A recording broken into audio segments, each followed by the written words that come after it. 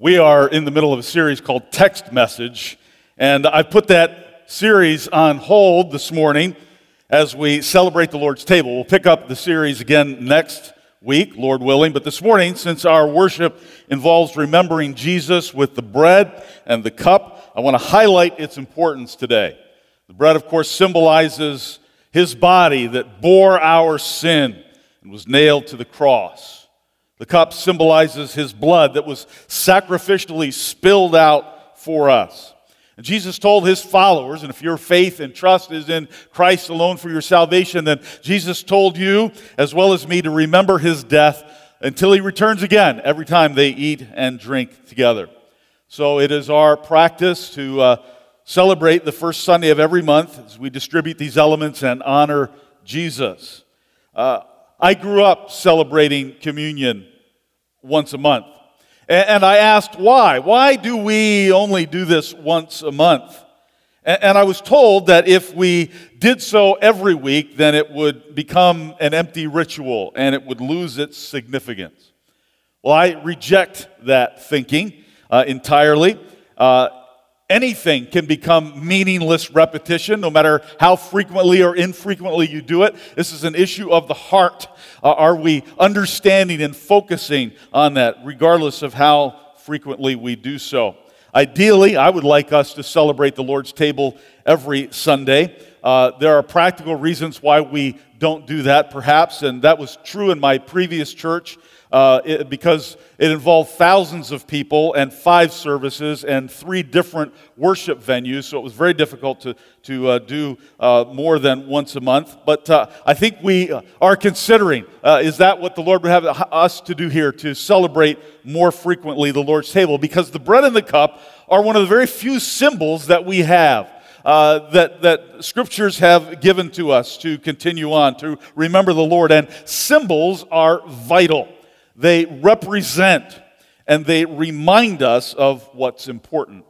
Rings are a very important symbol in our culture and probably others as well. I never wore a ring when I was growing up, and when I went to graduate from high school, many of my friends got a high school graduation ring. I decided not to. I thought, well, I'm going on to university. I don't know if I'm going to, when am I going to wear this high school ring? So I decided not to invest my money in that. And then I graduated from university, and it wasn't prestigious university where all of you went. Who wants to know about that? And I didn't have much money, so I didn't buy a ring for that. And then I got my master's degree, and by then I didn't really care whether I had a ring or not. And then I got a doctorate, and I didn't even think about it anymore, because then I had a more important ring. I had a wedding ring that was the symbol and the reminder of my commitment to Amy and our life together. And I had these other symbols of diplomas that reminded me of all the money, all the things that I learned.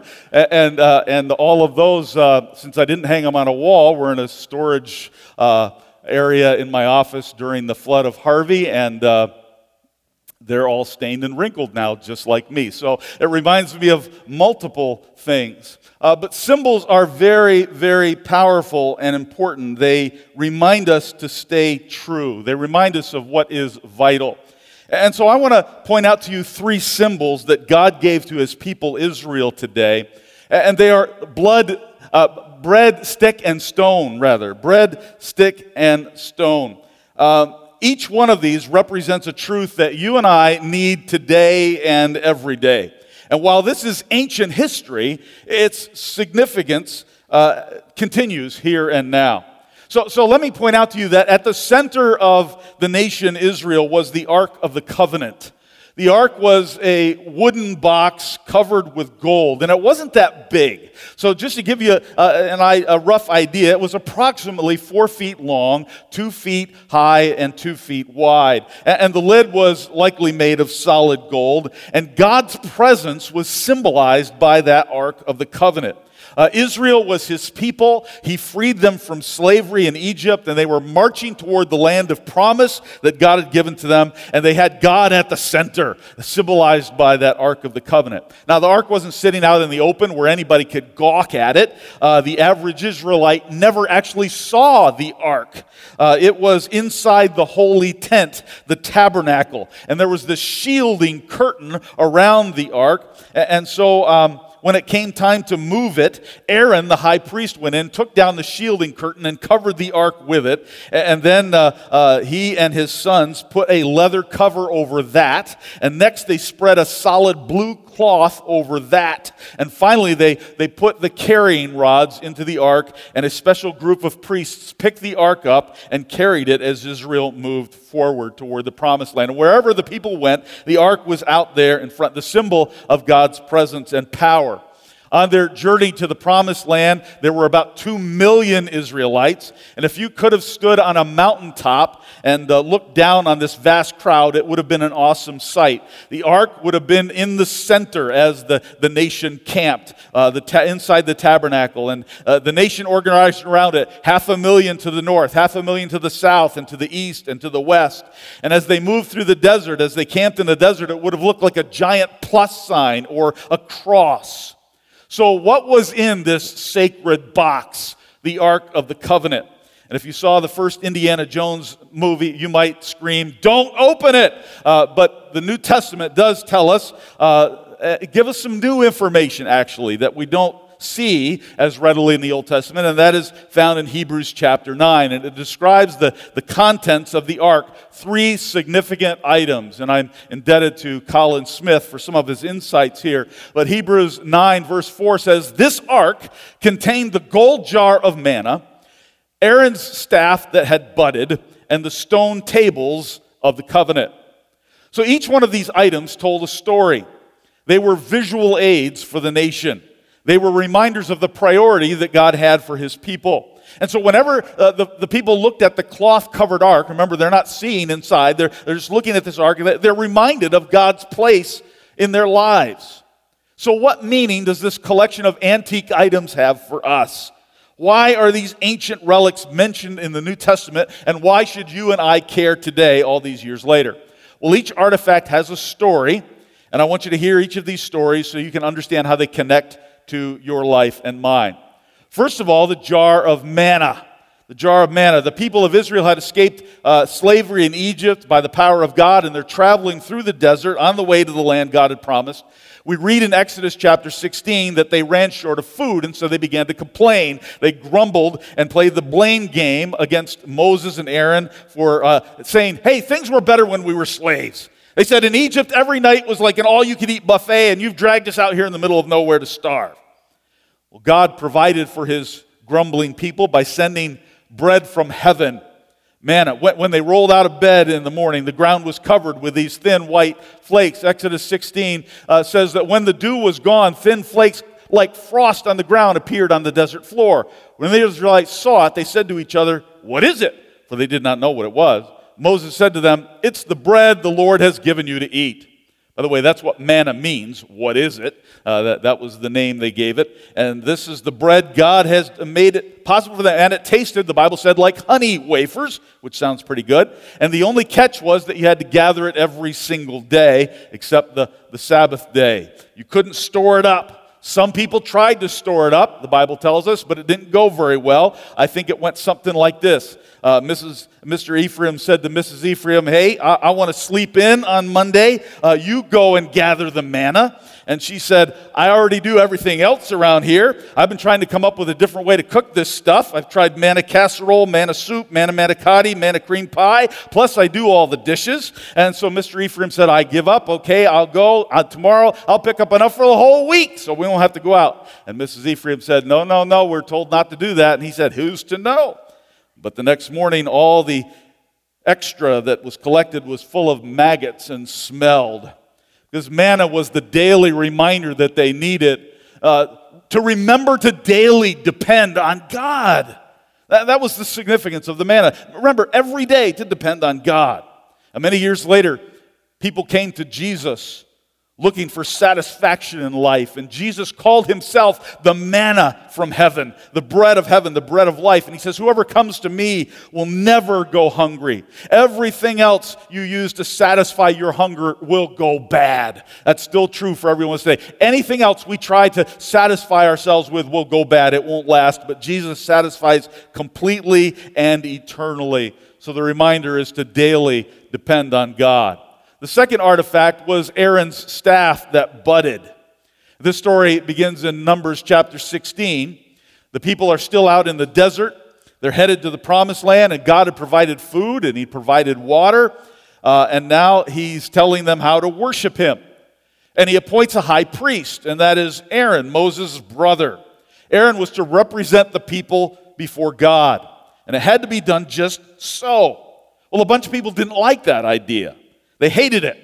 250 of them, led by a guy named Korah, yelled at Moses and Aaron. They said, you think you're better than us? You're not better than us. We don't need you to worship God. Every single one of us is holy. You're no better than any of the rest of us. So who says we can only approach God this one way?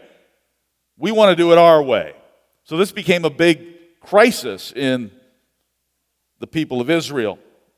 The nation was divided. I don't want you to miss the problem here. The problem was both sides can't be right. Either you can only come to God the way that he says, or you come to God any way you want. You can't do both. Finally, the Lord intervenes. Numbers 16 says, then the Lord said to Moses, say to the assembly, move away from the tents of Korah, Dathan, and Abiram. So Moses tells the people to get away from the rebels, because God's going to judge them for their rebellion.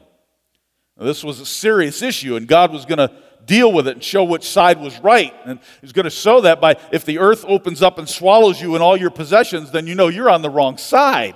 So get away from these rebels. So imagine Mrs. Ephraim coming home and saying, hey, I heard Moses preaching today, and I think we should move our tent. Well, what do you mean move our tent? He says, I've been working hard all day. What for? Well, Korah lives right on our block here, and there's going to be some trouble, and we need to move. We need to put some distance between us. He said, don't be silly. It's almost time for Israel's Got Talent. Sit down. I've made a manna pot pie. Let's just enjoy here. Well, the choice is simple. Do you believe Moses is speaking for God, or do you do your own thing? God wiped out Korah and his followers. And then he did something else. He told all the leaders of all the 12 tribes to get a staff and to write their name on it. And he said this, the staff belonging to the man I choose will sprout, and I'll rid myself of this constant grumbling against you by the Israelites. The next day Moses entered the tent of the testimony and saw that Aaron's staff, which represented the house of Levi, had not only sprouted, but had budded and blossomed and produced almonds. So God was saying, there's only one way to approach me, and that's the way I choose, the way I say is right. I'm in charge. And that's still true today. The lesson is, remember to approach God on his terms, not my terms. God has chosen his high priest, and that priest's name is Jesus, and it's only through Jesus that we can come to God. He is the only access. Jesus said, I am the way, the truth, and the life. No one comes to the Father except through me, Jesus said. And when you put your faith in Christ alone, his sacrificial death and his glorious resurrection, you cross over from death to life.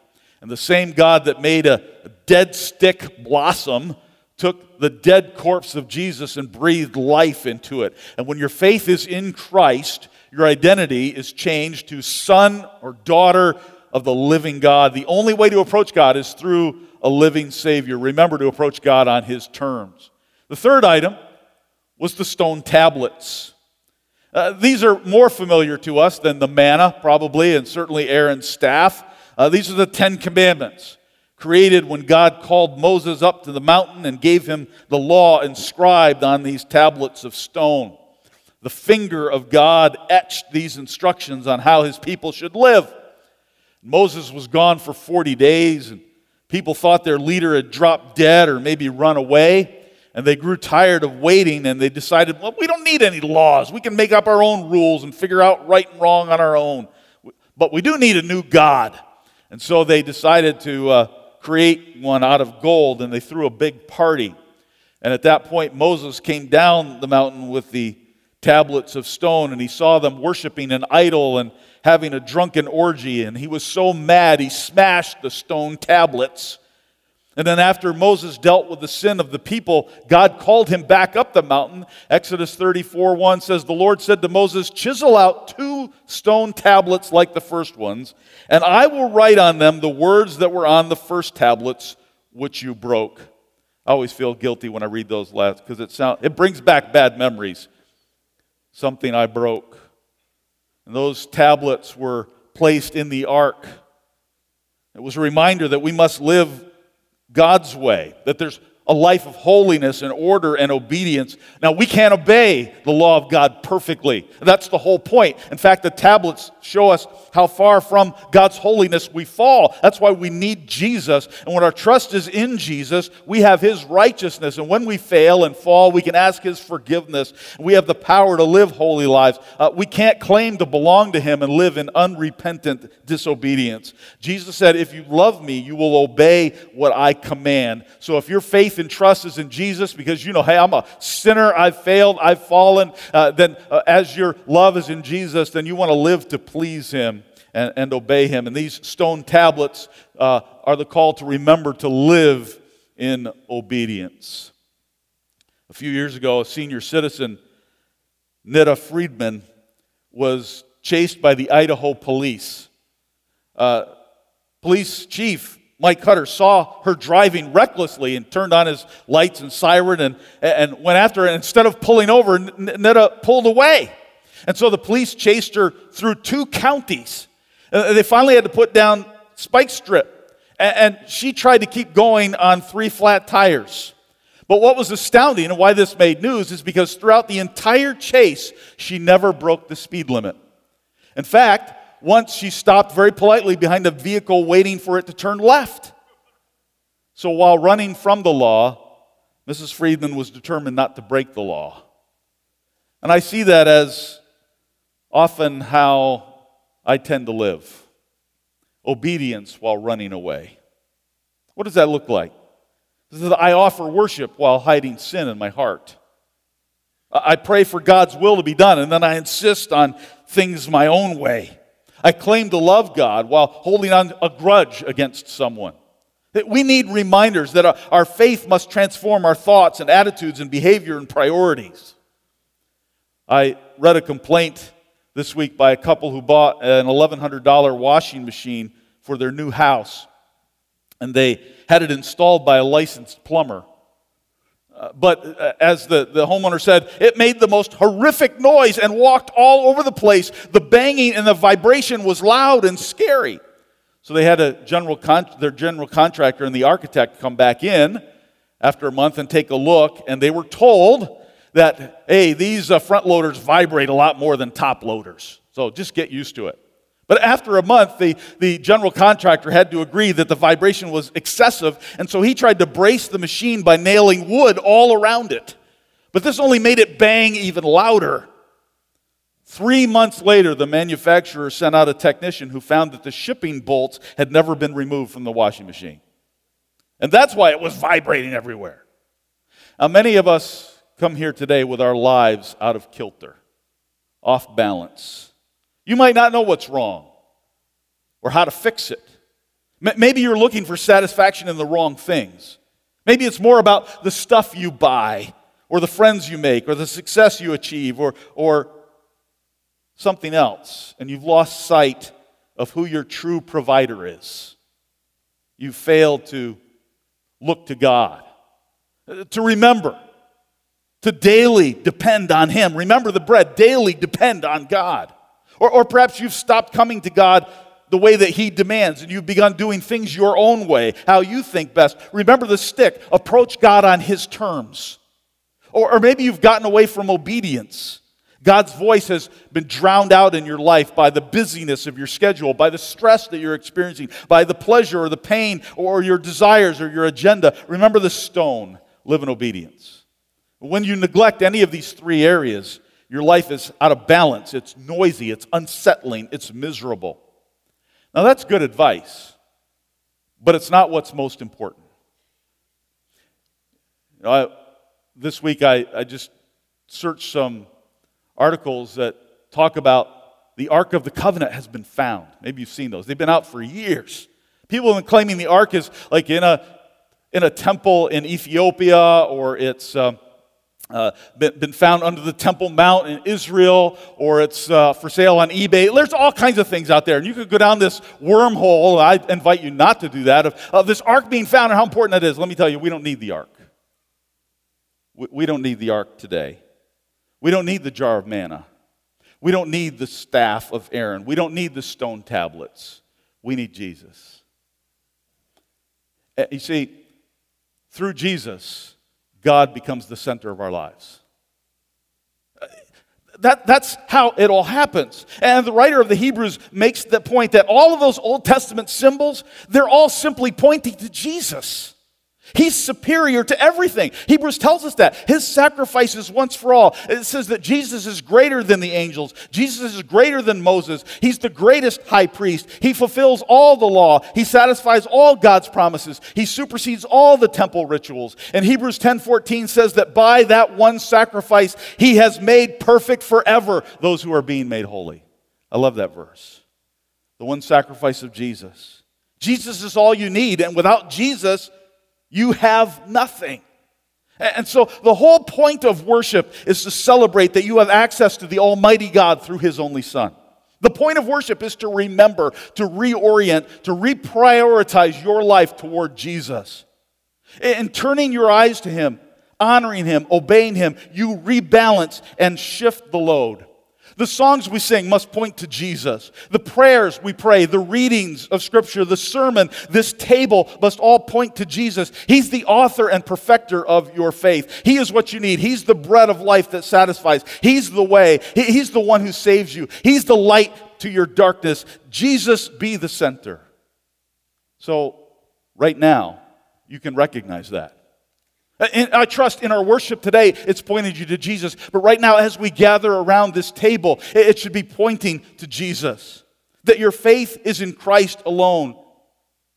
And if you have put your trust in Christ, that you have turned from all other means of self-salvation, earning your way, and put your trust and faith in Jesus alone, then you're invited to this table as well. As we eat and drink in remembrance of Him, it's not a ritual. It's vital to your spiritual life. Not because there's some spiritual magic in these elements, but because they symbolize what God has done for you. And if you have placed your trust in Jesus as the only Savior, the only way to God by His death and burial and resurrection, then these elements are a way to remember and to give thanks. In a moment, I'll invite you to take this bread and this cup. Don't do so lightly. Don't treat it with indifference. Prayerfully consider what God has done. There are tables at the front and a couple of tables in the back. And in a few moments, I would urge you to take this time to confess your sin and to declare your dependence on God alone and give thanks that by the one sacrifice of Christ you have been made perfect forever. And as you eat and drink, you can say a simple prayer, Jesus, be the center. As you eat and drink, that's a simple prayer. Jesus, be the center. That's the reminder today to rebalance the load, to reorient your life. That through Jesus, God is the center. And so, in a moment, you can move to a table near you, and here in the front, you can go to either side of the table and take the bread and dip it into the cup. This is a multi-sensory reminder that we need. You realize that this is the preciousness of this symbol. Multi-sensory in the sense that we see it, we can touch it and taste it and smell and be reminded of what God has done for us. Listen to the words of Scripture. The Lord Jesus, on the night that He was betrayed, took bread. And we had given thanks. He broke it and said, "This is my body, which is for you. Do this in remembrance of me." The same way, after supper, He took the cup, saying, "This is the new covenant of my blood.